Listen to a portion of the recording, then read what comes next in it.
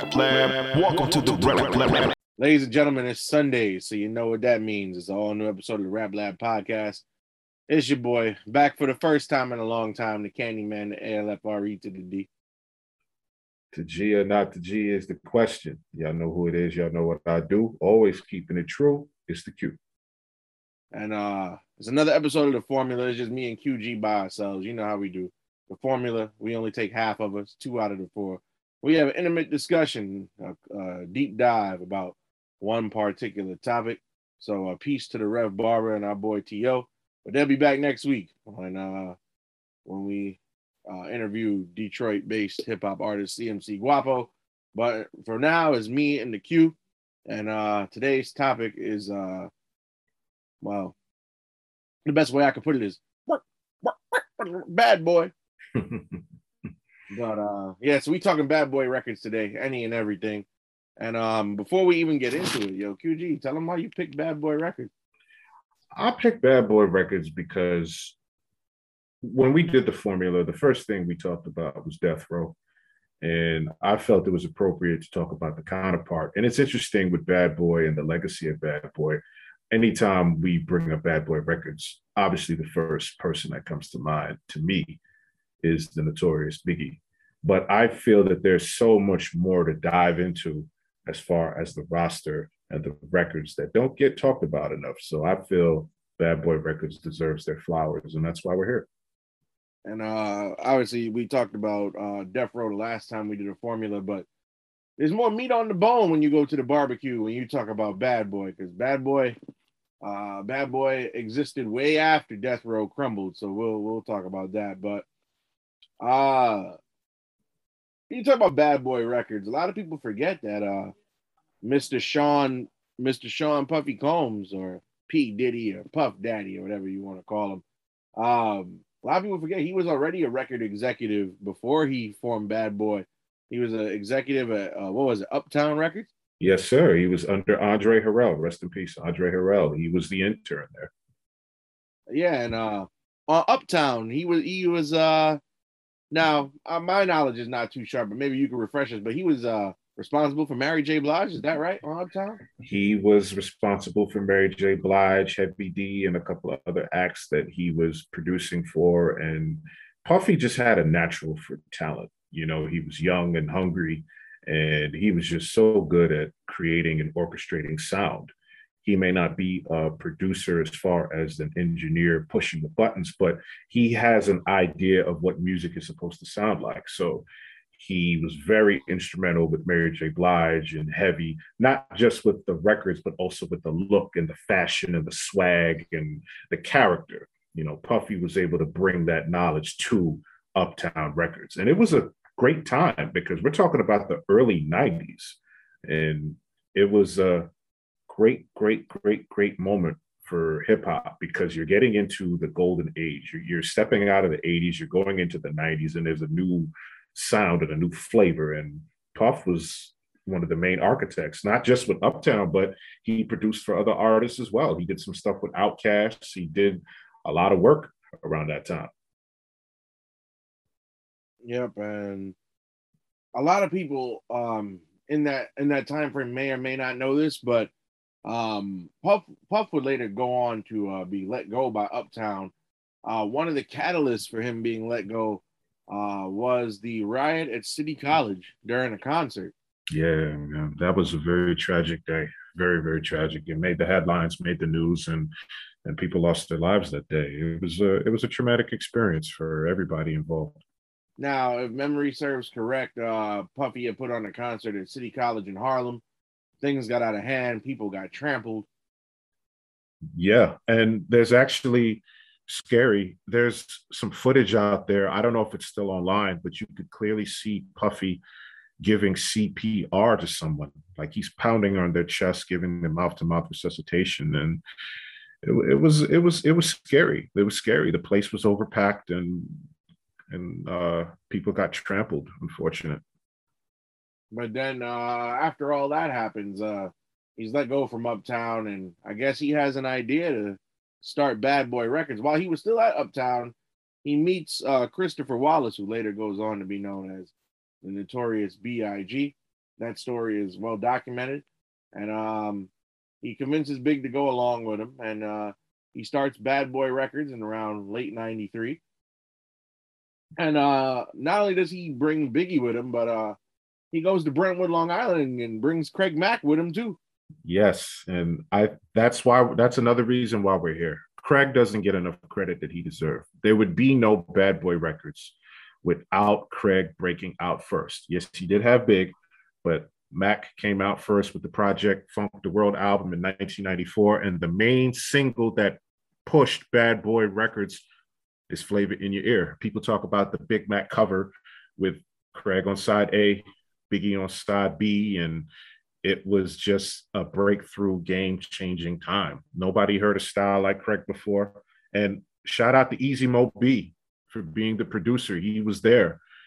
He's a legend. He doesn't get enough credit either. Like, there wouldn't be no Bad Boy without Easy Mo Bee. And when you look at the production, Easy Mo Bee was all over that Craig Mack album and all them early big records. You want to hear something funny? You know, Flavor in Your Ear. You know what Easy Mo Bee sampled for that beat? Tell us. Blow dryer. That is so creative. A blow dryer. And you probably will know what part of the beat I'm talking about when you hear it. Everybody out there listening, please listen to that track again and listen closely for the blow dryer. And please email us or hit us up on our social medias and tell us that you heard it. Shout outs to our boy T.O. Just like a piece of sizzling. and inside joke, well, outside now. Anytime you guys listen to the show and you hear me call T.O. Mac, that's where the name comes from. It comes from Craig Mack because he's such a big Craig Mack fan. And all these years, you know, we kept calling him Mac or Buster Mac because of Buster Rhymes and Craig Mack. But the Mac comes from Craig Mack. So shout out to him for that. Yeah, man. Like you alluded to earlier, a lot of people may not know this or may have forgotten, but Bad Boy's first project was the Craig Mack album. They dropped him and then dropped Big a week later. Yeah, right after the heels of Project Funk the World, Juicy came out, and Juicy just was an explosion. It was a record that made hip hop fans who were listening to more West Coast rap, West Coast dominance at the time, they had to turn around and pay attention to the Juicy record because it was a big, beautiful record. And Ready to Die comes out, which is a classic album that we've talked about before, and multi-platinum success. And I think Craig gets underscored because Ready to Die sold way more units than Project Funk the World. And, you know, you sell 5 million records out the gate for your debut. Puffy sees that he has a diamond right here by the name of the Notorious B.I.G. Yeah, and going back to Craig Mack for a second, excuse me, going back to Craig Mack for a second, a lot of people forget Craig Mack went gold. Yes, he did. 500,000 units sold. Yes, he did. Next week, Biggie comes out. And yeah, Biggie overshadowed Craig Mack, but let's get into a debate real quick between the first two Bad Boy artists, because both were commercially successful. Mm-hmm. Even though gold is not platinum, going gold in the 90s was still a big deal. It still got you a plaque. Agreed. But do you ever think, QG, that Craig Mack was ever intended to be the star of Bad Boy in those early days? I think with Puff, he saw that he was able to mold the Notorious B.I.G. into something because Big has this raw talent. But how do you market raw talent? I think Craig knew who he was out the gate, and with his off-the-wall style and everything like that, Puff is looking at him like, can I really push with this guy? I need somebody with the image. And you heard Big said it himself, I'm black, I'm ugly, and everything like that. But he just has so much swag and so much game about him. I think what Puff was looking for was another Heavy D. And Heavy D gets credit for being an architect behind Biggie Smalls. Biggie always credited Heavy D. He even has records with Heavy D. He learned from Heavy D. So I think Puff was like, okay, I could take this guy. He could rap. He has some swagger about him. Let me dress him up a little bit. Let me put him out there. Let me clean up his image a little bit. So I think he realized that he can work with Big in a sense of I could give him some ideas and he'll go with it. I think he had more of that relationship with Big in that sense, other than Craig.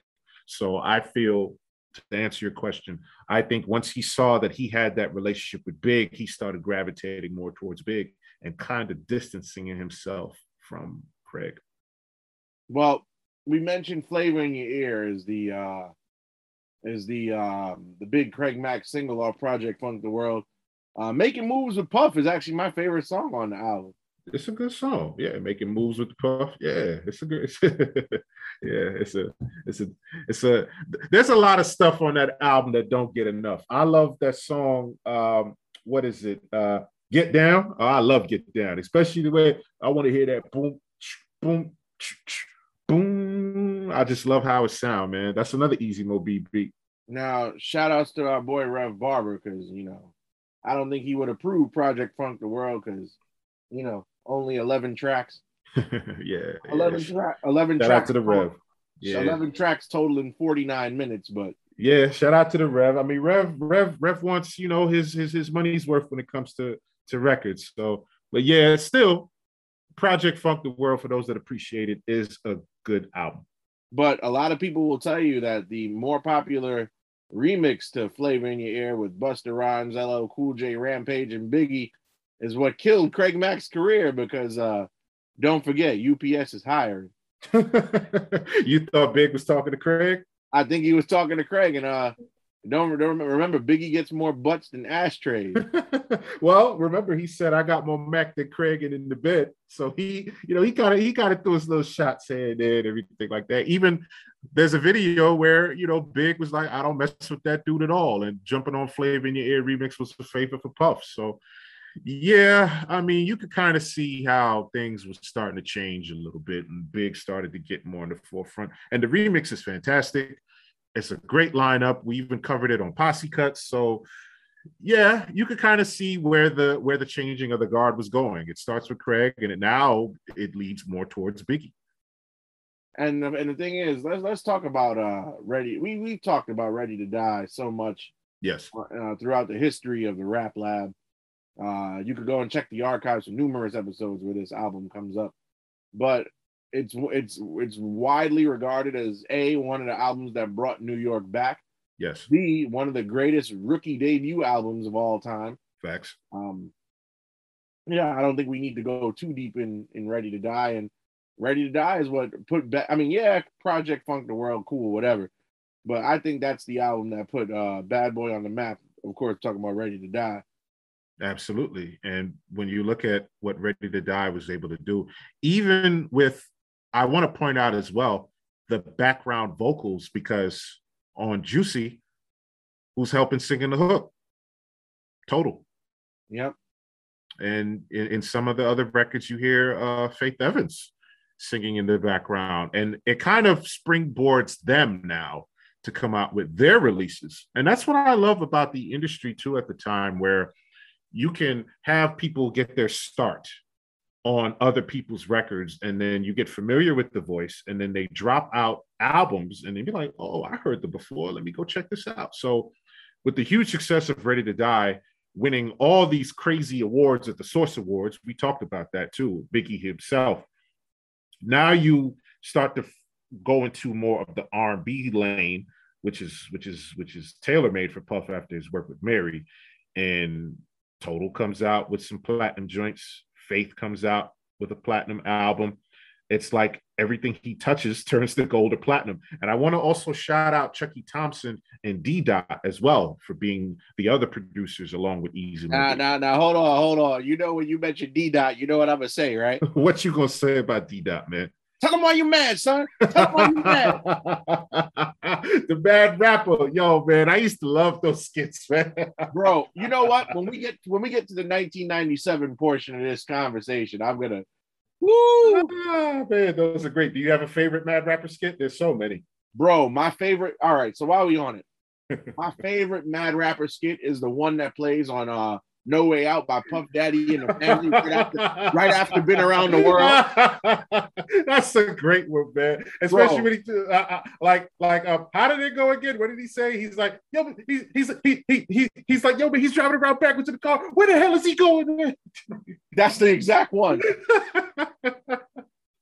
Yo. Tell him why you mad, son. Tell him why you mad. Where the mad rapper, the bad producer. Yep. Yo, And the funny thing about them, yeah, they always had an announcer. Now, ladies and gentlemen, it's time for the Mad Rapper. Yo, like even the debut of the Mad Rapper on Life After Death is one of my all-time favorites too, because it was so perfect for Biggie at the time. And we'll get to it when we cover Life After Death in this portion. But like the debut of the Bad Rapper, he's like, first of all, you can't be asking me why I'm mad. So you say, who the hell is you? You know what I'm saying? I'm gonna tell you why I'm mad. I'm gonna tell you why I'm mad. You know what I'm saying? $500,000. They got bitches. Part of my language, ladies and gentlemen. But yeah, that was too good. Man, but back to the Ready to Die. You know what the difference between Ready to Die and Project Funk the World is? Tell them. Project Funk the World is just music. Ready to Die is like a cinematic. Ooh, good analogy, especially with Warning. Warning is a movie. Yeah, like the entire Ready to Die is the entire Ready to Die. That is cinematic from beginning to end. And it tells a story from top to bottom, like the way they started out with the intro of Biggie being born, going to jail, all these things, all the way down to the end, to where he kills himself. Yep. Incredible. Project Funk the World. Craig just made 11 songs. Yeah, he just went in the studio, he rapped, he did his thing, and Craig could rap. And honestly, and I love that album, and God rest his soul out, because I fucks with Craig, but yes, sir. Like Craig, I feel like Craig just made music. There was no concept behind the album. Yeah. I mean, funk, P funk, G funk, whatever you want to call it. He was just a funky artist, and he just went in there and he just, rapped and did his thing, and that was the difference between him and Biggie. And what I mentioned earlier with Total came out with their self-titled album in 1996, and the big single, that pushed it was "Can't You See" with the Notorious Big, and then you see? Yeah, that's a classic cut, man. That's you do to me. That's an ill joint. And then they had No One Else featuring Da Brat, and it was great. And then Faith, like I could listen to. Oh man, like when it comes to Faith and her album, one of my all-time favorite songs. It's just so it has that bounce, you know what I'm saying? And her self-titled 1995 album, Faith. And shout out to Mary J. Blige for also being a part of that, also with the writing. But the song "You Used to Love Me" pushed that album. You know what I mean? That doom, doom, doom, doom, doom, doom. It was just a great time. Great time. 1994, 1995 for Bad Boy. Yo, but look at the track record though. Mm-hmm. Craig Mack, gold. Ready to Die by Biggie, quadruple platinum. Faith Evans, platinum. Total, platinum. A lot of people forget 112 dropped in 1996, double platinum. There you go. They couldn't lose. And then that brings us to, and 112, you know what? A lot of people don't, I feel like, in the scope of R&B, 112 doesn't get as much respect as they deserve. But No, they don't. And they deserve it too. And like I said before, where did they get their start? As far as being in the background. Yep. Singing choruses and being a part of records. It was a great start for them. And Biggie really stood for 112. I remember hearing a story from one of the members of 112 where there was a performance going on or a show, and they told him, yeah, you could get in, but they can't get in. And Big was like, yo, if you don't let them come in with me, I'm not coming. And Big is the headliner. You're going to lose a lot of money. You'll lose everything if Big don't come in here and do the shows. He's like, I'm not getting in there without my crew.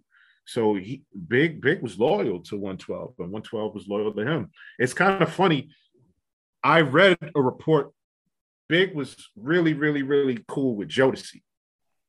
Right. And when Jodeci was doing records with Pac, and if everybody remembers at the House of Blues when they was up there with him, they was making, Pac was saying what he was saying, and then somebody from Jodeci made their little comment, yeah, give me a. He's like, yeah, give me a Biggie Smalls beat to sing over. I don't care. So Big was like, word, y'all want to do it like that? So he started distancing himself from Jodeci, who had a relationship with Puff, and he started focusing on 112. Wow. Yep. Well, I didn't know that story at all. Yes, sir. Yeah, it was like choosing sides. You know what I mean? Jodeci was cool with Puff. Obviously, it was cool with Big. Big wanted to do joints with him, but they was rolling with Pac and that energy with Pac. Exactly. And Casey and JoJo are synonymous with Tupac. How do you want it and toss it up? There you go. Look at all the joints they did together. Speaking of Pac, 95 Source Awards. How can we forget, man? Oh, here we go. How can we forget? Here it comes. Here it comes. The producer, all in the video, dancing. You know what? Let me ask you. Let's talk about that. Because leading into the Source Awards, obviously, we're talking for 3 years, West Coast was dominating hip hop, and you could look at Death Row and see where the dominance was also coming from. Yep. And we know with the story of Suge and Puff were actually friends prior to all this. There's been stories where Puff was like, yeah, I used to party with Suge. Me and Suge used to hang out and everything. But there's pictures of them hanging out online. Yeah. I think what everything changed, and we could look at it, was when Suge Knight's friend, Jake Robles, where he was killed, allegedly by Sean Puffy Combs' bodyguard. And this was at Jermaine Dupri's party. Yep. And when this happened, everything changed. And then tensions really started to brew as Bad Boy is dominating and Puffy is now looked at as the crown prince when that used to be Suge Knight. Now, Death Row is still Death Row, but Bad Boy is rising. Puffy's getting all this admiration. Tell everybody what Suge Knight decides to do. Who does he decide to bring to the roster? He went to Clinton Correctional. He paid the bail and brought Tupac Shakur with him. Ain't it funny how all this kind of works together? Because what happened prior to the awards? The Times Square incident at Quad Studios. Yeah, where Pac gets shot and Puffy and Biggie just happened to be at that studio and he blamed them. And so Suge saw that. Suge already has it out for Puff. Pac has it out for Pac. Pac has it out for Puff and Big, excuse me. So it's like, hey, let me get this guy. We gonna go after all of them. I got somebody that's gonna rock. Or as Pac called them, Buffy and Piggy. Hey, Hit 'Em Up comes out. Oh my God. And you talked about the Source Awards. Puffy did his best to try to de-escalate it, saying he's the executive producer that Suge was talking about. He's proud of Suge and Death Row, Dre, and all their achievements. Puff and Faith and Chris Webber even present an award to Snoop Dogg at the Source Awards. Snoop gave him a hug, and he's like, we officially made the East Coast, West Coast one love. And just getting into it, West Coast artists was getting booed. The Source Awards was in New York, so the tension was already in the air where Death Row was already getting booed every time they went up there to get an award. It was crazy what was going on at the time. Yep, and not to mention, if you want to hear about the entire event, we do have in the archives. Yes, we do. A full recap of the 1995 Source Awards. But the New York niggas is haters, man, because they even booed Outkast. Yeah, they was hating very, very, very hard. Outkast ain't had nothing to do with anything. Not at all, but getting back to everything going on. So now you got a Death Row versus Bad Boy rivalry, which is kind of funny to me because how many rappers are on Death Row and how many rappers are on Bad Boy at the time to get into a rap beef? It's a good question. Because now you got Big, you got Junior Mafia. Junior Mafia wanted to do a little diss back, but Big wouldn't let him do it. Even though Junior Mafia was not signed to Bad Boy, they was part of the crew. Yeah, and Big is their mans. Yeah, and the Locks comes in early. They don't have a record, but they're around. They're making moves. They said they wanted to jump in and get involved in it. You got a Mace coming in here. He's not really involved because he's just getting his feet wet and learning as well, being part of the team. So it was really all on Big, and Big threw his jabs and his subs and everything, which we touched on. But can you call this a rivalry when you got all these components on Death Row versus Bad Boy? Can you really? Because when you look at 1996, Big kind of chilled for a bit. You know what I mean? He's riding off the success with Ready to Die, riding off the success with Junior Mafia, and all these things he's doing. So now it's Death Row's turn to come back, and Pac comes out with a bomb in 1996, and then it just goes from there. Unfortunately, everything kind of comes to a close when Pac gets killed in Vegas. Yeah, and you can't really call it Death Row versus Bad Boy, because it was just Pac, the Outlaws, and Suge versus Puff and Big. Like you said, Mace didn't get involved from the Bad Boy side. Right. I mean, yeah, Pac used. I mean, I personally think Faith Evans slept with Tupac. Talking about she didn't know. There's no way her husband got an arch enemy on the other side and you don't know. And that's I don't know how all that went down with Faith. How she could be so naive at the time. But then also, she really is naive, because to get engaged to somebody you only been dating for 1 week. Oh no. I mean, hey man. Hey. I know she's somebody's mom, but she come off like a bimbo. Oh God. No. And I look at her and Stevie J to this day. No. Well, that actually has come to an end now, bro. Yeah. She don't know how to act when she see men. She just get all excited. But man. But you can't call it a full. By the way, Stevie J, you the man, son. But why is he the man? that nigga is the man. That nigga is the man. Watch Love and Hip Hop. You'll see.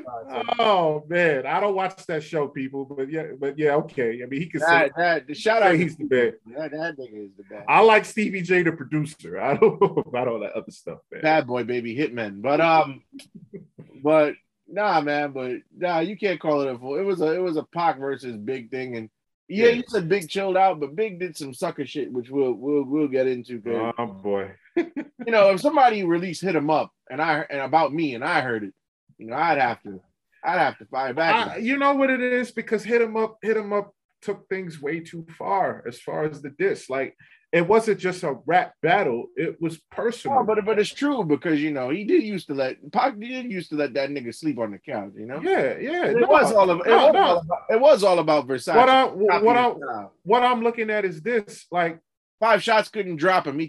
Pac took it too far with some of the stuff that he was saying, and I get it. I get Pac's perspective that Big didn't look out for him. Big didn't send him no money when he was locked up, all these different things. And then we've seen the other sides of the reports where Big was like, they wouldn't let me see Pac in the hospital. There's 2 different sides to the story. So I think with Pac escalating it even more, it didn't become a rap beef anymore. It became a personal beef where violence got involved, the streets got involved, and that took it away from hip hop, unfortunately. And even Pac said it himself. I couldn't stop it. I couldn't tone it down. I couldn't do anything to de-escalate it because it got way too far, to the point where people from the West Coast hated Biggie. People from the East Coast hated Pac. It got way out of hand. Fair enough. Yeah, it was dangerous, bro. It was scary. Yeah, but after that, now we get to 1997, and Big is coming back, and he's prior to that, he's working on the Life After Death album, which is my favorite hip hop album of all time. That album, that's the first rap CD I ever bought with my own money, and I played that joint back to front, all over, like, it just changed my world. And obviously one of the biggest songs ever, Hypnotize. And I mean, look at all the smash singles that were on there, man. Look at how that album was crafted. It was way different from Ready to Die. Double disc CD. They used a lot more samples. They kept it old school, kept it new school. They worked with all these different producers. I mean, you had RZA, you had Primo, you got the Hitmen now pushing it as a team. And Biggie wasn't just beefing with Pac. He also had some issues on the East Coast too, and he mentioned it. He's the king of subs, man. That kick in the door. If people didn't come out and say who each verse was about, we never would have known. That's what makes it so brilliant. And the storytelling. Oh my Lord, Jesus! I got story to tell. Niggas bleed. Part of my language, people. What's that? Somebody got to die. Like it was. What you got here, like you said earlier, Katie, man. You have another movie. Yep. Biggie is so good with the cinematic storytelling. Like you could visualize everything he said. It was beautiful. Yep. And the phone rings and he's like, all right, baby, hurry up and get up. We're going to LAX. He's like, Cali? Yeah, man. He said he's going to Cali. You know what's kind of crazy?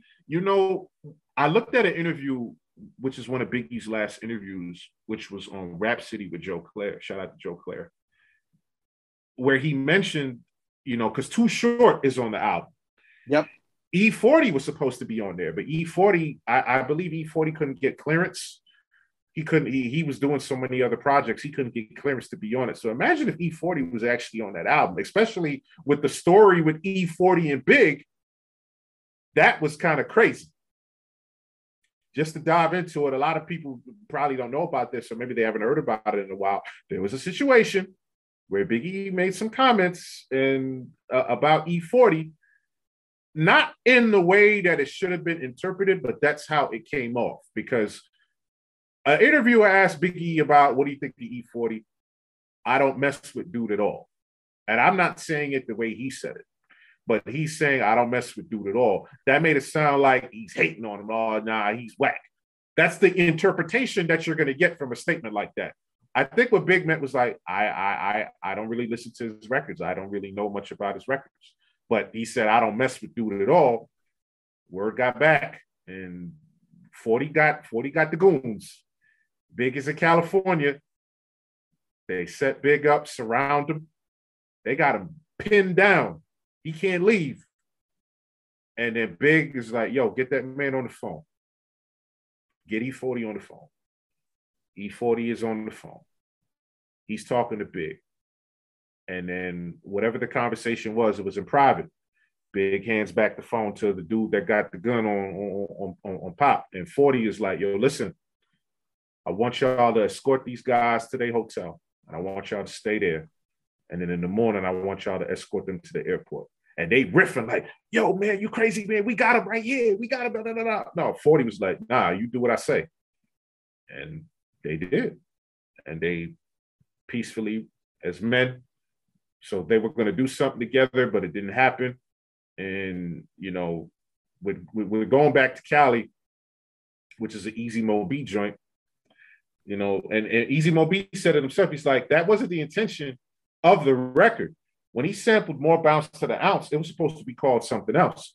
But Big changed the title, and, that's where he was at the time. And it's a huge, huge classic album. I mean, Bone Thugs is on there. 112 is on there. The Locks come in with that Last Day, which is one of my favorite records. And of course, Katie, man, one of your all-time favorites, Mo Money, Mo Problems. Oh, goodness gracious. Why? I'm not even going to. I know why you say that. But it is, though, ain't it? No, it is not. Yes, it is. Ain't that one of your favorite songs, bro? No, it is not. I know why you're saying that. No, I'm being for real. I'm not joking. I'm not talking about that. No, it's an inside joke, ladies and gentlemen. No, I thought that was one of your favorite records, though. You thought wrong. Were you serious? So why'd you use it for? Hey, my favorite. You know what my favorite song on this album is. Which is? What's Beef? Oh, that's your favorite. What's Beef? And then number 2 is You Got the Dough. I know the whole words to I Love the Dough. Shout out to Jay-Z. That's one of my favorite records. And shout out to Angela Winbush. Woo! They had to leave the studio and go get her personally to sing that part because it's her record. I Love You More. And then it's like, I Love the Dough. And it was just a perfect record. Oh my God. I just love it. But sadly, Biggie didn't even make it to see the day that this album was released. Yeah, man. It was a tragedy, man. And we've covered that event on the show ad nauseum too. Yeah, man. It was a sad day. Real sad for hip hop. Big couldn't even enjoy it. He couldn't see the success. He didn't even see the debut. Nope. So he was come down and they released it a week later. Yeah. Sad, man. Yeah, very, very sad. Yeah, man. But we're not gonna harp on that, but 97, because we've covered it already. But 97, Bad Boy loses big. Everybody's asking, so they lost their biggest star on their roster. What are they gonna do? What are they gonna do? What are they gonna do? And how and Puff goes to Harlem and goes and gets Mace. And Mace, of course, makes his first appearance on Mo Money, Mo Problems on Life After Death. Yes, sir. And then Mace now becomes the top guy at Bad Boy. Yeah. But before Mace can get shine, Puff comes out with his album, No Way Out, which did really, really well. Won a Grammy, everything. You may have heard of certain songs from No Way Out, like Victory. Mm-hmm. The original version of Been Around the World. Mm-hmm. That's another one. One of my personal favorites, Senorita. That's a good one. Yeah. Young G's. That's another great record. And of course, because I can never forget the performance where Sting from Sting and the Police had to perform on. You always bring that up. Yeah, bro, because Sting just looks so out of place. I love that performance with the blend of the two songs, man. I'll Be Missing You. Which is a tribute to the Notorious Big. Oh, and how could I forget? The song where the beat switched and the sample switched mid-song is All About the Benjamin. To this day, still a great game-changing record. And the debut of Black Rob was on there.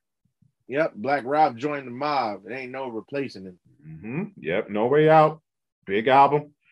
It sold so many records, and it pushed Puffy in the forefront as the main guy, even as the CEO and producer. But you said it yourself. Now it's time for the next talent. Puff knew he needed somebody to carry the forefront after Big, and who does he recruit?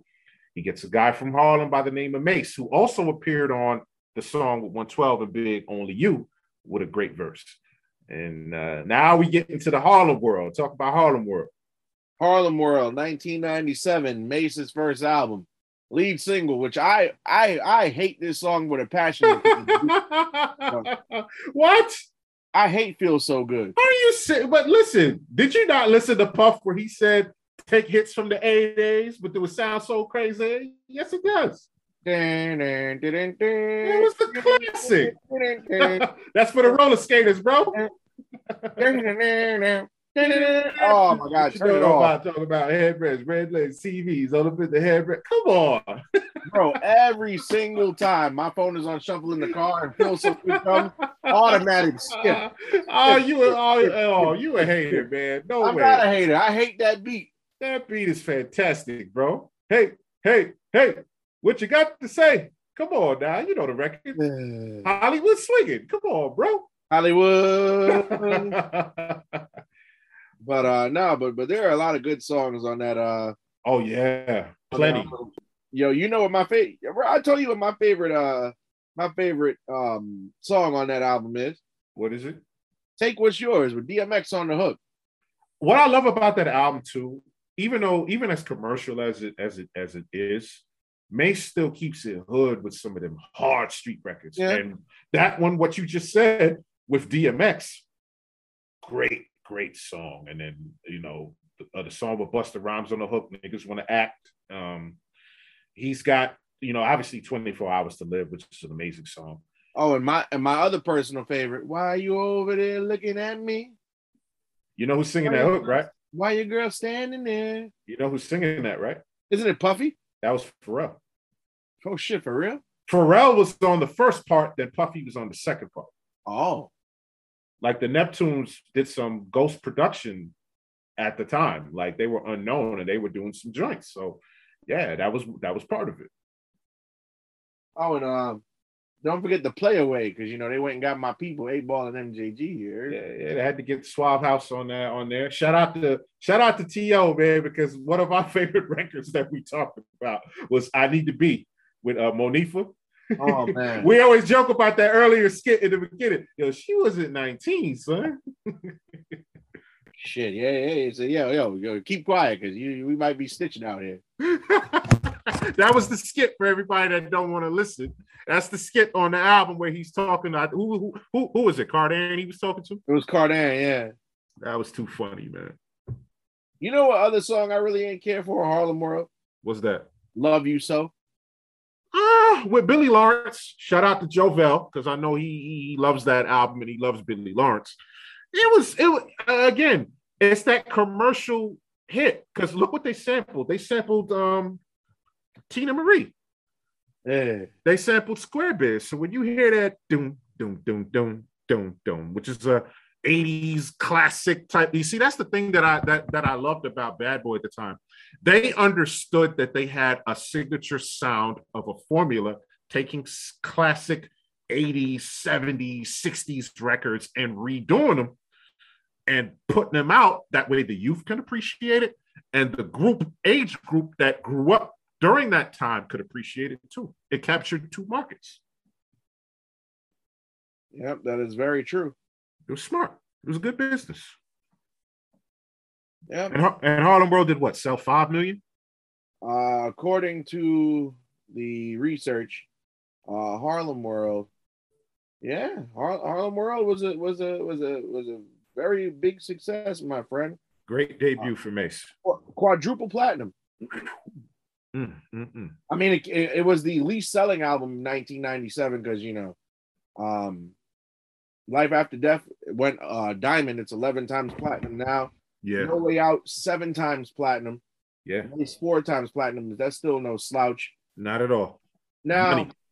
I'm gonna go out on a limb here and say 1998 starts the decline. It did, but gotta give it up to my boys from YO with their debut. Yep. Whatever you like. Money, power, and respect. Ding, ding, ding. I love the fact that they were able to come out with their debut. And again, what we have here besides Money, Power, Respect. I mean, look at the record. If You Think I'm Jiggy. By the way, folks, we talking about the Lox. Yes, LOX. You may know the Lox from such films as The Burial of the Diplomat. Why you got to bring that up, man? Because my heart's still hurting, man. Your heart is still hurting, man. So I've never been able to listen to Cam and Jewels and Jimmy the Same. They're fine. They're good, man. It was for what it was, man. It was a battle, and shout out to Harlem, man. Shout out to Harlem. Yeah, shout out to Harlem. Yeah. I'm glad you brought that up, because according to the Lox, well, Jadakiss specifically, he said Puffy called them and said, yo, y'all know what y'all got to do. Y'all know what records y'all got to use. I even heard, according to Kiss, they was going to bring out Puff and Bass. Oh, boy. If they would have pulled that move, the battle would have been over early, bro. You basically bringing out some Harlem Giants, and we know the history between Mace and Cam and all that. So imagine if the Lox was able to pull that off, son. That'd have been amazing. Oh, my God. But no discredit to Money, Power, Respect. It was different because now, even though Mary J. Blige is from Yonkers, and Mary discovered the Lox and brought them to Puff. So now you got Yonkers coming in here, and they're trying to get their stuff in. One of my favorites is Let's Start Rap Over. I love that song. And shout out to Carl Thomas, because he's on there. And Carl Thomas actually was on Life After Death. A lot of people might not notice. On The World Is Filled, he's singing the hook. Oh, wow. Yeah, that's where, Carl Thomas, a debut for him. And I also want to shout out Kelly Price. We have to talk about her. Even though she wasn't signed to the label, She's on all them records doing background. She's on More Money, More Problems. She's on I Want to Thank You on the Locks album. She's on Young G's. She's on so many records. I know I'm missing a few, but Kelly Price was one of the main background singers for Bad Boy Records. And you know what's funny? You mentioned people that are not on Bad Boy that played a role in Bad Boy. So Lil' Kim was all over a lot of Bad Boy stuff, even after Big died. And Yep. Puffy worked closely with her, even though she wasn't one of his artists. Yep. It's funny you bring up Kelly Price because Lil C's is the same thing. Puffy had his hands all over Lil C's debut album. There you go. And I think they trusted him. They trusted Puff because they seen what Puff did with Big, so they felt, well, he did this stuff with Big, and maybe he could help us. And I mean, the Locks album, credit to the album, it was a good debut for them. That's their only album on Bad Boy because they left, right after. Well, they went back one time to throw a refrigerator through Puffy window. They didn't throw no fridge through no window. It was a threat to throw a fridge through the window. It didn't actually happen. So the fridge didn't go. The fridge didn't go through the window. No fridge went through no window, man. No, but it's interesting what you said about 1998 because now we're starting to see a change in the sound and in the music and in the label. Now we're getting into something else. After the Locks, where do we go from here? Now you have another rapper from Brooklyn coming out by the name of Sean Poe. Well, hold on. You're going a little bit too fast. Okay. So the rest of 1998 is not notable because I mean, the Locks goes platinum. Faith Evans, she drops Keep the Faith platinum. Oh yeah. I can't forget about Keep the Faith. Yeah, Total goes gold, 112 double platinum. And then we get to 1999, and we got to talk about this before we talk about Shine. But so Mase drops Double Up, and we've spoken about Double Up on our Disappointed album. Oh yeah, Double Up, man. Now Double Up goes gold, but Double Up ain't no Harlem World, bro. What do you think went wrong? I think Mase got comfortable. He had the success from from Harlem World, and then also he wanted to go the religious route because right after Double Up drops, what happens? Mase retires and decides to become a pastor. Yeah, listening to Double Up, the energy wasn't there, and like you said, the hunger wasn't there, and there weren't that many standout records, and this is where Mase is trying to put on his crew. He's trying to put on his crew, Harlem World, and he's trying to bring in, these other acts. And I don't know, like even D-Dot was saying himself, like, yeah, he wasn't really feeling that album. I mean, they did what they could to try and, get it going, but it just didn't have that feel like it was supposed to have, like Harlem World did. And it was just different. It went gold, but when you sell 4 million, 5 million records and then your sophomore album goes gold, what does that do to you? I mean, hey, and you remember what they said on Looking at Me, can a young nigga get money anymore? Well, the young nigga got money and then some, and I guess that's why because you know what it is? Listening to Double Up, you could hear that Mase doesn't sound inspired. No, he's not inspired at all. Yeah. You can hear it. Yeah, you can. And it's like it came out, it did what it did, and it was just done. Like it didn't make an impact. It didn't do anything. Yeah. And it's real sad. It's real sad. And let me ask you, did you like Get Ready? Initially, I did, but then I started to get bored with it. Like it's not a feel so good. It's not, and I think that's what they tried to recapture.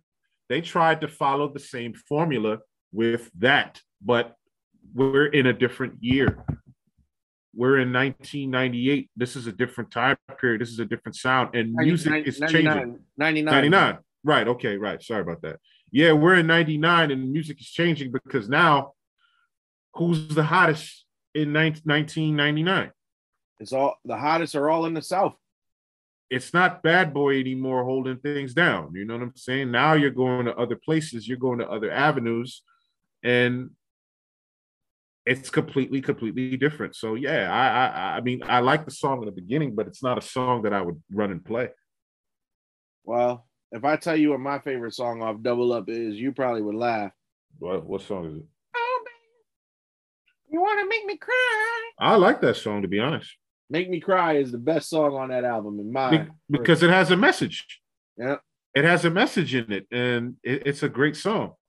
One keynote that people need to pay attention to is on the song "That's the Way It Is." Is that the name of it? Yep. You know, there's a line that they block out, and I guess it was out of respect for her. But when you listen to it, he was like, "What I want with a hooker or a hoe when I'm getting head from Brandy." Oh shit! Mason Brandy were an item at the time. Damn. And he said that on a record. I thought that was a bold move. I respect it.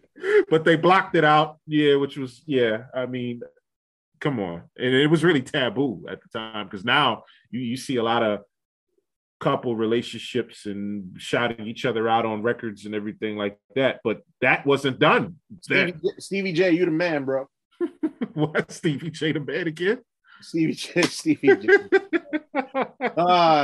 Faith, you fucking bimbo, you. Oh, come on, man. Leave Faith alone, bro. Stop it. I didn't know that he had problems with my husband. What the fuck? Oh, man. Stop it. Biggie must have never pillow talked, man. But you know what the thing with Bad Boy 2 is now? It's like R&B is now their main successor. Because what did you mention? You talked about Keep the Faith. You talked about 112 Records. Those records still sold. Yeah. It's like hip hop is now out of their lane, and R&B should really be their lane because they had more R&B acts than they had rap acts. I agree. And speaking of R&B, Puffy's next album drops right after Mace, right? Mm-hmm. And my least favorite song in the entire Bad Boy catalog is on this fucking album. Can you tell the people? Yeah. So Puffy drops Forever. And Satisfy You has to be. Why are you hating on that song, man? Bro, when you listen, all right. That Rap song Lab, is all right. I want all the listeners of the Rap Lab to go and listen to that song. That song is all right. It's all right. Why? Right. Bro, you can tell that Puffy is reading off the paper that the lyrics. He's not a rapper. He's not a rapper. He don't sound like he's reading off the paper on any other song. I mean, at this particular time, you know, I like the message in "Satisfy You." Oh, and the beat. Like, I like the message. We don't know where they took that beat from. We know where they took the beat. Of course, we know where they took the beat from. But he was like that line where he said, "What was that line about a woman needing some help? Because any woman with will and drive could get it herself." That's real. Yeah, he read that off the paper. Yeah, so what if he read it off the paper? Bro, the message in the song is what matters to me. But I get your standpoint. That album was a disappointment. And that ain't even my favorite song on the album. My favorite song on the album is Journey Through Life with Nas and Beanie Sigel.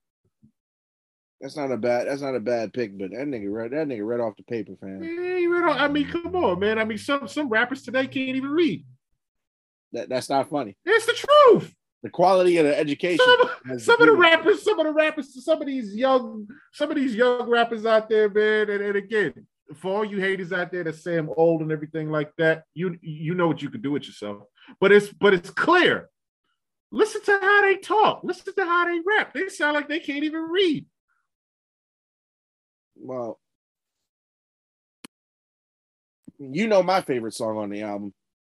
Off the Forever album? Yep, I only got one song. What was it? Reverse with Shine and G-Dep and CeeLo. It's a good song. I like that song with Jay-Z too, though. I like that song with Jay-Z. Are you talking about Do You Like It? Do You Want It? I like that song with Jay-Z. Yeah, man, I don't. This album, man. If it was a piece of paper, I'd have balled it up and threw it out. It was a. I mean, again,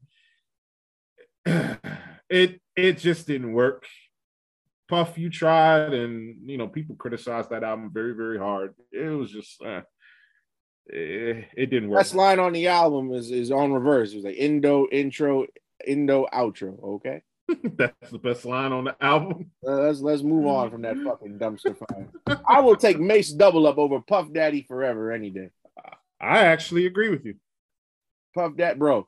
If I wasn't such a collector, you know what I'd have did, bro? I'd have used the booklet for the fucking album as toilet tissue. You're a funny man, son. Yeah, but Puffy make my blood boil, son. But anyway, and then 1999 ends. The one more Biggie album. Let's drop another Biggie album, unreleased stuff, and let's take old verses and that nobody's heard, and call up the Hot Boys and Big Timers and Eminem and be like, yo, y'all can jump on these tracks. We talking about Born Again. Yeah, Born Again. Oh, you know why I like Born Again, right? Mm-hmm. Why do you like Born Again? Notorious. Right. Yeah. There you go again. No. There you go again. Notorious. Must you reference that no good waste of time documentary?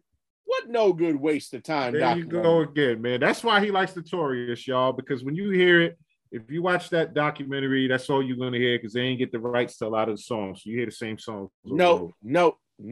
Notorious. I actually like Born Again because of, for me being a Biggie fan, just hearing him and just vibing to it. I love the features, even though they weren't together, like the song with Mobb Deep. I love that song. The song with Nas, I love that one. Let me get down. Tell me how to get down. Get down. And we hear is this G-Dep's debut? Yes, it is. G-Dep steps up in there, hearing him on there. Method Man and Redman is on there. That could have been entitled the Biggie Duets. That album right there. I hear that a lot of people say that particular album is chock full of features of people Biggie would have never worked with. Yeah, people say that. However, people say that. However, even though these are my people, and I hate to do this because they're my people, but BG, you gotta come on, son, for your verse on Hope You Niggas Sleep. I throw a bob through your window, blow you up in your home. Why does he get a couple of, what'd he say? I see your little sister walking home from school. I abducted, then I fuck her. Oh, God. You remember he said that? I remember he said that. Woo. Man, but and again, it's not as bad. I know you think the wah is worse, but yeah, I'm not a fan of that. Sound like a baby swallowing an auto-tune device, but that's my God. But no, that album actually a lot of people I like Dead Wrong. I like Notorious. Eminem killed that verse on Dead Wrong. Why did they put Who Shot You on this album? Exactly. I don't know why they put that on there. I really don't know why they put that on there. It made no sense to me. And speaking of which, you said earlier, Big didn't want to fuck with Casey and JoJo. Well, here they are. Yeah, on the song I Really Want to Show You with Nas, even though him and Nas, Ben should have had a song together, but due to certain situations, didn't happen. But that song was pretty good. The song, If I Should Die Before I Wake, Beanie Siegel, Black Rob, Ice Cube, and I memorized that Ice Cube verse on that joint. That was one of my favorite verses by Cube on that one, man. Yep. And a lot of people, I know Craig Mack was upset. Maybe he was happy because he got a check, but let me get down. The original version had a Craig Mack verse. This one, he's only on the hook. Yeah, I didn't like that. I don't know why they let me get down. Shout out to Missy Elliott too. Missy Elliott was on there. Too Short on Big Booty Hoes. Yeah, funny song, man. Big is a nasty dude. and then of course, Dangerous MCs with Snoop Dogg, who, he shot up our trailer, but I love him. They squashed it. They squashed it, bro. They was able to put past that. Ain't no loyalty no more. You hear the story about Snoop Dogg. Snoop knew Big first. They squashed whatever situation they had, and Snoop was in Atlanta while Big was recording. And yeah, man, it was cool. But yeah, man. So and it goes double platinum. It was the most successful. Bad Boy only released 3 albums in '99, and of course, the Biggie one sold the most. Yes, sir. Now we get to 2000, where things continue to get depressing. So Black Rob gets his first album. Black Rob, who died earlier this year, R.I.P. Yeah, rest in peace to Rob. But I will admit, every time I've gone out and they have played throwback music, you know, you always hear like, "Whoa." It's an anthem. I don't even know how to classify something as "whoa." Can you help tell the people what does it mean when something is whoa? Well, Black Rob broke it down at the beginning of the record. Anything you see is whoa. Like if something looks good, whoa. You in shock that something happened? Whoa. It sounds like I'm rapping. But yeah, that's what whoa mean. And a lot of people don't realize, but there were other good songs on that album other than Whoa. Indeed. Yes, there was. Whoa was the only one that got played, but Espacio, a lot of people sleep on Espacio. Espacio was fire. A lot of people, yeah. Yo, Life Story by Black Rob is one of my favorite slept on. I call it a slept on album. It is a slept on. I love Black Rob's delivery and just his raw aggression when he's rapping. His voice is just so good, man. Like it's perfect for a record. Yo, and shout out to my guy Mark Curry, man, on Down the Line Joint. Mark Curry. That's another name for y'all out there, man. Mark Curry is a guy who's been on all over Bad Boy stuff, and he never got the credit, man. No, it's unfortunate he never got the credit he deserved either. Especially when he ghost wrote a lot of rhymes. He did a lot. You know what I'm saying? He did a lot for Puff and everything with the writing and all that. So, I mean, Life Story, it went platinum. That it did. Yeah, God bless Black Rob, man. Yep, and like Biggie said, Black Rob joined the mob. There ain't no replacing him, and there was no replacing him. Not at all. Especially when you rewind and go back to The Family. I Love You, Baby. What a song. Oh yeah. Rob could rap, man. Rob was rapping, man. You know, and I'm glad you brought that up. You see the formula here with Puff as far as having that one artist to carry the banner and carry the flag of Bad Boy. Like, what do you think with Black Rob? Do you think Black Rob had the capability to carry the label or no? Nah. So in 2000, when it comes to Bad Boy, Black Rob is like the Craig Mack. He's gonna be an artist that's gonna get you sales, but he's never gonna be your top guy. He's gonna be serviceable, but that's about it. Right. So, but I don't think Black Rob was ever looked at as a guy who could carry the label, you know? Right. I mean, because you need, like, marketability plays a huge part. And yeah, you need that forefront. You need that front man to help you. Oh yeah, without a doubt. Yeah, but it wasn't going to be Black Rob. I don't even know if Black Rob was all that marketable. That's another thing too. Like, you need somebody that you can market. When I see Black Rob is a great storyteller. I see that hood storyteller. You know what I mean? That tells hood stories. Commercial wise, you know what I'm saying? You need, like, even though Whoa was a huge single and a great song, great production, even the remix, they had you could tell. That's another thing with Bad Boy. First single was so hot, you had to do a remix to it. That became their narrative, doing these remixes. Yeah, and we'll get there because, you know, Puff thinks he invented the remix. So, but keeping on pace with Bad Boy 2000. 2000 is not a great year. I mean, yeah. Carl Thomas came out. Don't talk to me about no Carl Thomas. What's wrong with Carl Thomas? No, listen. We can't talk about Bad Boy, not talk about Carl Thomas. Bro, I'm gonna tell you right now. Oh no. That music video for Summer Rain has me forever traumatized. What is wrong with you in Summer Rain, man? The nigga is, first off, the nigga is in a tight ass sweater. Second off, like I understand he had muscles in his arm, but come on. Secondly, it's raining outside, and the nigga is twirling in the rain like a woman. Bro, you can't have an R&B song at that time without being in the rain. Everybody was doing it. Nigga was twirling in the rain. Everybody was doing the rain, man. Usher did the rain. Thomas did the rain. Tyrese did the rain. Everybody did the rain, bro. Yeah, but Tyrese wasn't twirling in no fucking raindrop. What is your definition of twirling? You know what? You're gonna see on for everybody who follow the Rap Lab on Instagram. I'm gonna post the Summer Rain video. It's a good song though.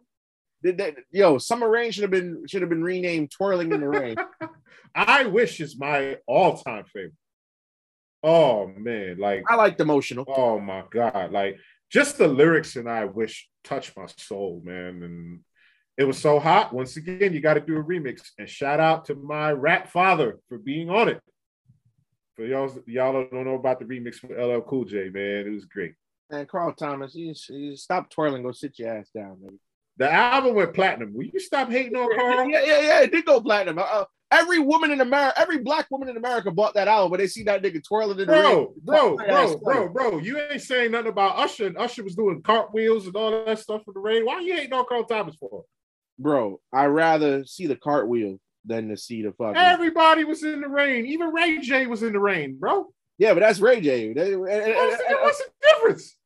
And like I told you, man, you just don't get it. They didn't twirl in the rain. What is your definition of twirling? Bro, you know what? I would send you the video and I would just point out when. Oh my Lord. It's not all that serious, bro. You're doing too much with that. Everybody was in the damn rain if you're an R&B singer at the time. All right. Niggas twirling in the rain. You think that shit is acceptable? What shit, man? Leave him alone. Hey. So let me ask you a question. You've been in the rain, right? Yes, I've been in the rain. Who hasn't been in the rain? Nigga, you ever twirled in the rain? I'm trying to get in the house. Exactly. And what was he doing? He was not trying to get. It's a music video. It was twirling. It's a music video. I guarantee you, if you were doing a music video and you had to get paid to be in the rain and you doing a video and you working, aren't you going to stay in the rain? Yeah, but I ain't going to twirl in no fucking rain. No, it's an R&B record. It's an R&B song. He's dancing, he's moving, he's twirling in the rain. So what? Listen, and I'm gonna tell you this, right? There's a lot of things. Since you want to talk about R&B and romance or whatever, there's a lot of things I would do for my girl. Shout out to Tiff. What's up, y'all? Love that. Do you realize you've wasted time talking about the rain? Are you a weatherman or something? I'm getting there. Listen. So, but if I ever had to go out in the rain for any reason, on some romantic shit for my girl, you best believe, even if there's R&B music playing in the background, niggas is not twirling in the fucking rain. A lot of other artists did it. You're not criticizing anybody else. You're not criticizing everybody else that twirled all in the rain. There's plenty of people who twirl in the rain. You're just singling out Carl Thomas. I guarantee you, if you look up other videos, you'll see other people twirling in the rain. Dancing in the rain, not twirling in the rain. Yo, you got to change your definition, bro. There's plenty of people that done damn near twirled in the rain. I'm going to go and watch that video tonight. There's plenty of videos, bro. Genuine was in the rain. Aaliyah was in the rain. I don't fuck with this nigga Genuine either. Fuck Everybody was in the rain. Aaliyah was in the rain. Aaliyah's a woman. She has a right to But what I'm trying to tell you, she looked damn good. It's an R&B thing. It's an R&B thing. R&B dancers are in the rain. Nigga said Genuine. A nigga who Genuine was in the rain. So what? The nigga who almost had his dick out in a fucking music video naked in front of a black screen. Hey man. The ladies love Genuine. That's their business. Man, fuck that, man. It got nothing to do with me. You realize you wasted your entire time mentioning about the rain and all this other crazy stuff, man. We could be diving into the other records, and you've been on the rain, man. You know what? I'm gonna call you Mr. G from now on. What's the weather outside, dog? It's partly cloudy with a chance of fuckery. You got your mind, son. But moving on. So I know you brought him up earlier. So after Mace departed, Shine was supposed to be the guy, right? Yeah. A lot of people knock Shine because they say, yo, he sound like Big, which I personally didn't hear. I didn't like that line by Little Kim. Everybody shine when they sound like Big. I thought that was foul. Yeah, and personally, listening to both of them, I don't think Shine's voice is deep, but I don't hear Big when I hear Shine. I don't hear it either. And he said it on the record. Similarities in my voice, check my words. The content, way different. Now, Shine's album goes platinum, but he got into legal trouble before he could see the album come out.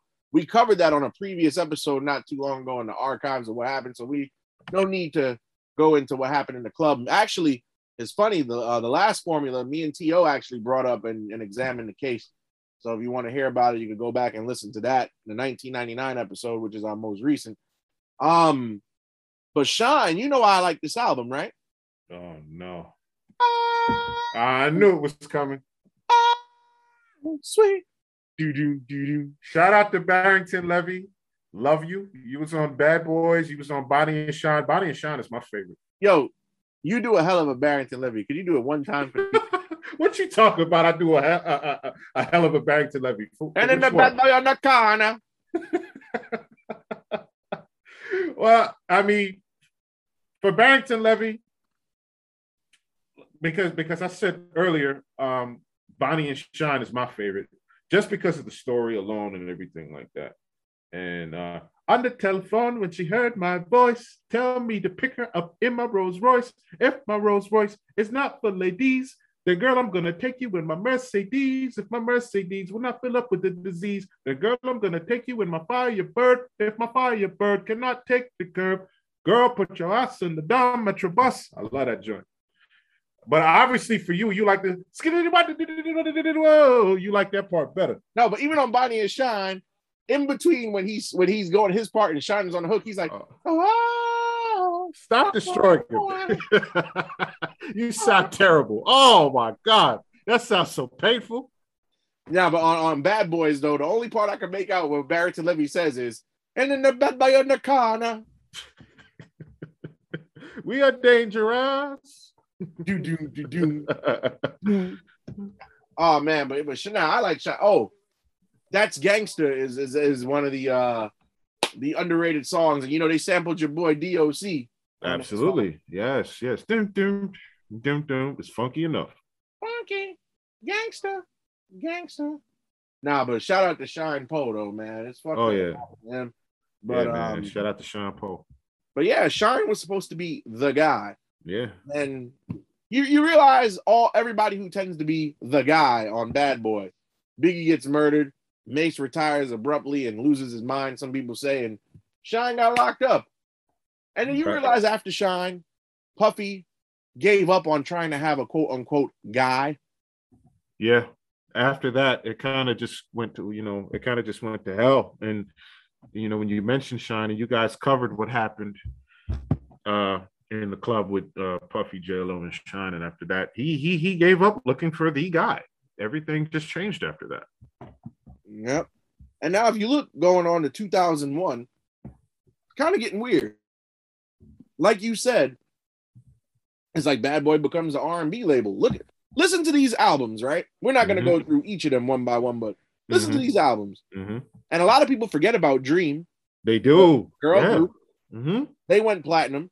112, they go platinum. Peaches and Cream and Dance With Me, which is a good album, part 3. Now, P. Diddy and the Bad Boy family, the saga continues, goes double platinum. And of course, let's get it. Make this money. Take all you Harlem Shakers out there, Harlem Shake. Faith Evans goes platinum, and the only album that Bad Boy released that year that didn't do anything was Child of the Ghetto by G-Dep. Special Delivery. Special Delivery was a hit, but the rest of the album wasn't. Hit. And again, you had a remix from it.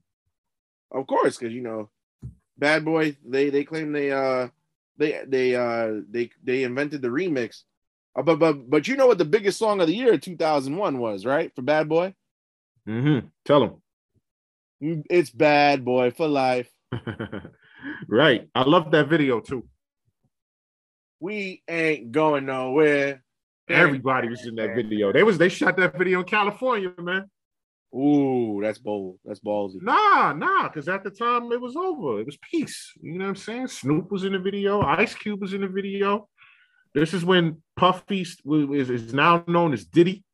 You know what I mean? You had the Diddy record. Shout out to our boy T.O. because he loves making fun of that record because of the hook. But yeah, you had it was a different time period then. Yo, 2002, you realize there's no Bad Boy releases in 2002. None. It's like they dropped off the face of the earth. But they come back in 2003, and it's another lackluster year. The Bad Boys 2 soundtrack was their most successful project because, you got Shake Your Tail Feather, which also ended up on Murphy Lee's album with Nelly and Mr. Diddy at this point. Yes, sir. It was a good record. Shake Your Tail Feather, and then even a non-Bad Boy artist, Jay-Z with La La La, that was a big record. Neptunes was all over the place. Yep. That album went 2 times platinum, though. And then, unfortunately, the only other album that charted was from the band. Shout out to D-A-B-A-N-D. I have that album. Nigga, use that shit as a coaster for Stop it. You just hating, and stop hating on your boy Chopper. You know what I'm talking about. From your town. Stop hating on Chopper, man. I plead the fifth. Shout out to Fred, shout out to Bab, shout out to Dylon Dillinger, shout out to E. Ness. I used to watch. This is when we're getting into reality TV now, people, with the whole Making the Band and everything. I know everybody used to watch that show. Everybody watched that show. That show was great. Shout out to the band. Shout out to everybody in the band. I have that album. I rock with y'all. Babs Bunny, love you. Shout out to you. All y'all. Too Hot for TV was cool. It went gold. And then Sarah. Shout out to Sarah too. I ain't forget you, baby. 112 and Loon, they release albums that go nowhere. How you want that? Tell me how you want that. Me and T always talk about that. I mean, Loon, we already know the issue with Loon.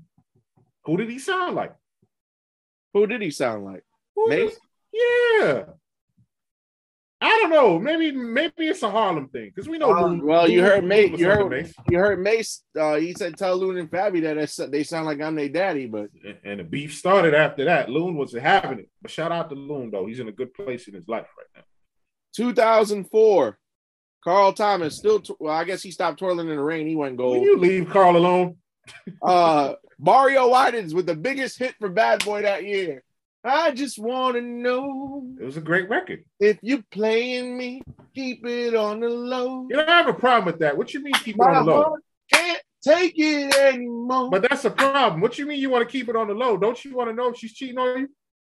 Sometimes, you know what, bro? Sometimes my life experience has taught me. Sometimes it's best not to know. Well, right now, it's the gold season, like you said, because now Carl dropped, he go gold. Mario Winans, he go gold. Everything going gold. Even Mace came back with Welcome Back, and that went gold. Well, prior to that, your boys released the Bad Boy release, Living Legends. 8Ball and MJG, Bad Boy South. And that album was good, though. That album was not bad at all. And even New Edition, goddamn New Edition. By the way, shout outs to our guy, Mac Phipps, man. But New Edition, man. We're going to get it hot tonight. Give me my number. But you know what? I'm glad you mentioned Welcome Back and you brushed over it because I hated it. Bro, we Welcome Back made our disappointed albums list. And God, Welcome Back and all that dancing. Bro, do you realize that he had a song on there called Keep It On, telling women to keep their clothes on? Nah, take it off, bitch. Take it off. What the fuck are you keeping it on for? Well, you got Breathe, Stretch, Shake, Let It Go. That was another record. Telling women to keep their clothes on. What the fuck you think this is? Why am I taking her to the telly for her to keep her clothes on? Mace was a changed man at the time. And the very next year, talking about tell Loon and think I'm their daddy. I don't know, officer. Well, he was a member of G Unit at the time. Yeah. 365 days later, right? Yeah, exactly. It all changed up, but yeah. Shout out to New Edition though for being on there, doing the dance steps and all that, man. We gonna get it hot tonight. That was a good record. 2005, not much goes on. Boys in the Hood, B5, Black Rob, don't chart at all. Oh man, B5, man. It's like Boys in the Hood, shout out to them. But you know, Young Boys in Jeezy the Hood, they had did his Jeezy, didn't thing. they? Yeah, Jeezy was in the group.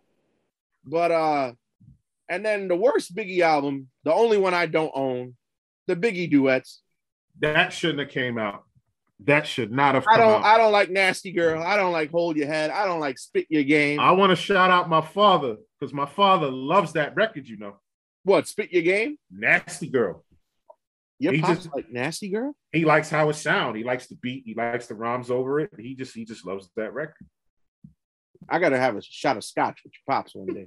Sure. We gotta talk about that song. I mean, the final chapter, like you said prior with Born Again, is verses that we heard. The production wasn't really all that. There was no need to really do this album. And who the fuck told Ralph Tresvant and Ja Rule that they could be on Old Thing Back, huh? Shout out to my boy Ralph Tresvant and Ja Rule. Two has-been niggas. Just Hey, don't do that. Don't do that. Ralph Tresvant is a legend, and Ja Rule got the victory over Fat Joe in the verses. So stop all that, man. However, and because there's not much more glory to talk about when it comes to Bad Boy, so we'll cut it off at 2006. 2006 is really the last good year for Bad Boy. I mean, prior to that, Young Jock came with me in the drive, was going down. That went platinum. Yeah, Young Jock comes out early 2006. 05. He dropped in 05. Oh, 05, yeah, platinum because it's Yep. going. Meet me at the mall. It's going down. Mm-hmm. You know what my favorite part of that song is? What's that? It's a needy beat. That's your favorite? Cassie, Me and You, they still play that in spots to this day. She went platinum. Oh yeah. Danity Kane, who I actually met Dawn Richards in high school. Nice. Yeah, man. What was that like? She came to my after school program. She was cool, man. Yeah, she seemed cool. Her energy, her vibe. Their album went 2 times platinum, which was double platinum. was a Christian good look. Danielle is the only skippable. We fuck them. And then Diddy Press Play went gold, even though that record with him and Keisha Cole. Oh man, that record is annoying to me. I like Press Play. I like the Christina Aguilera record. Come on, Ho. Yeah. They got some good, Press Play, the writing on that album, like the ghostwriters, really put some work. So it was good. I enjoyed it. But after that, Bad Boy, they never charted ever again. Even your boys 8 Ball and MJG were riding high. That didn't chart. Young Jock came out with Hustlenomics. That didn't do anything. The last B5 came in again, nothing. The last time a Bad Boy record charted was French Montana's album in 2019. It went gold. Wow, man. Actually, ain't that something? French Montana has charted twice for Bad Boy, 2017 and 2019. Because when you go to 07 with Gorilla Zoe and Boys in the Hood and even Danny D. Kane, well, Danny D. Kane went platinum in 08. Day 26 came out, didn't really do anything. Elephant Man even came out, didn't do nothing. Donnie came out, didn't do nothing. Like, it's like we got nothing. According to the Google machine, if it's not Machine Gun Kelly or French Montana, it's not charting because Machine Gun Kelly has charted 3 times. He went gold in 2012 with Lace Up. He went gold again in 2015, like you said. He went gold again in 2017. And then you mentioned French Montana. That's another one. Niggas can't even go platinum nowadays, bro. Yeah, but let me ask you as we wrap up. Yes, sir. What is the long-lasting legacy of Bad Boy in your opinion? The long-lasting legacy of Bad Boy is trends. It's fashion. It's creativity. Taking a risk. They're risk takers. They were risk takers. They took chances on artists and certain sounds and certain things. And if it worked, it worked. If it didn't work, it didn't work. But at least they took a chance. So it goes with saying, always bet on yourself and take a chance. That's, to me, the legacy of Bad Boy. And I'm gonna have to agree with you. I wholeheartely agree. Puff had a good run. He did. You know what? Puff has a good ear for what people would like. I can say that. Facts. Because the track record is proven, and he did have success even in the 2000s, as we just said. So yeah. And Bad Boy is still kicking to this day because they still got French Montana. They had Rick Ross for a while on a co-deal. So yeah. So shout outs to Bad Boy. You can't you can't talk about top record labels without mentioning Bad Boy. So No, sir. But ladies and gentlemen, this has been a formula. Me and QG kicking it, talking about Bad Boy Records. And yeah, the whole gang will be back together next week. So we'll see you. Peace.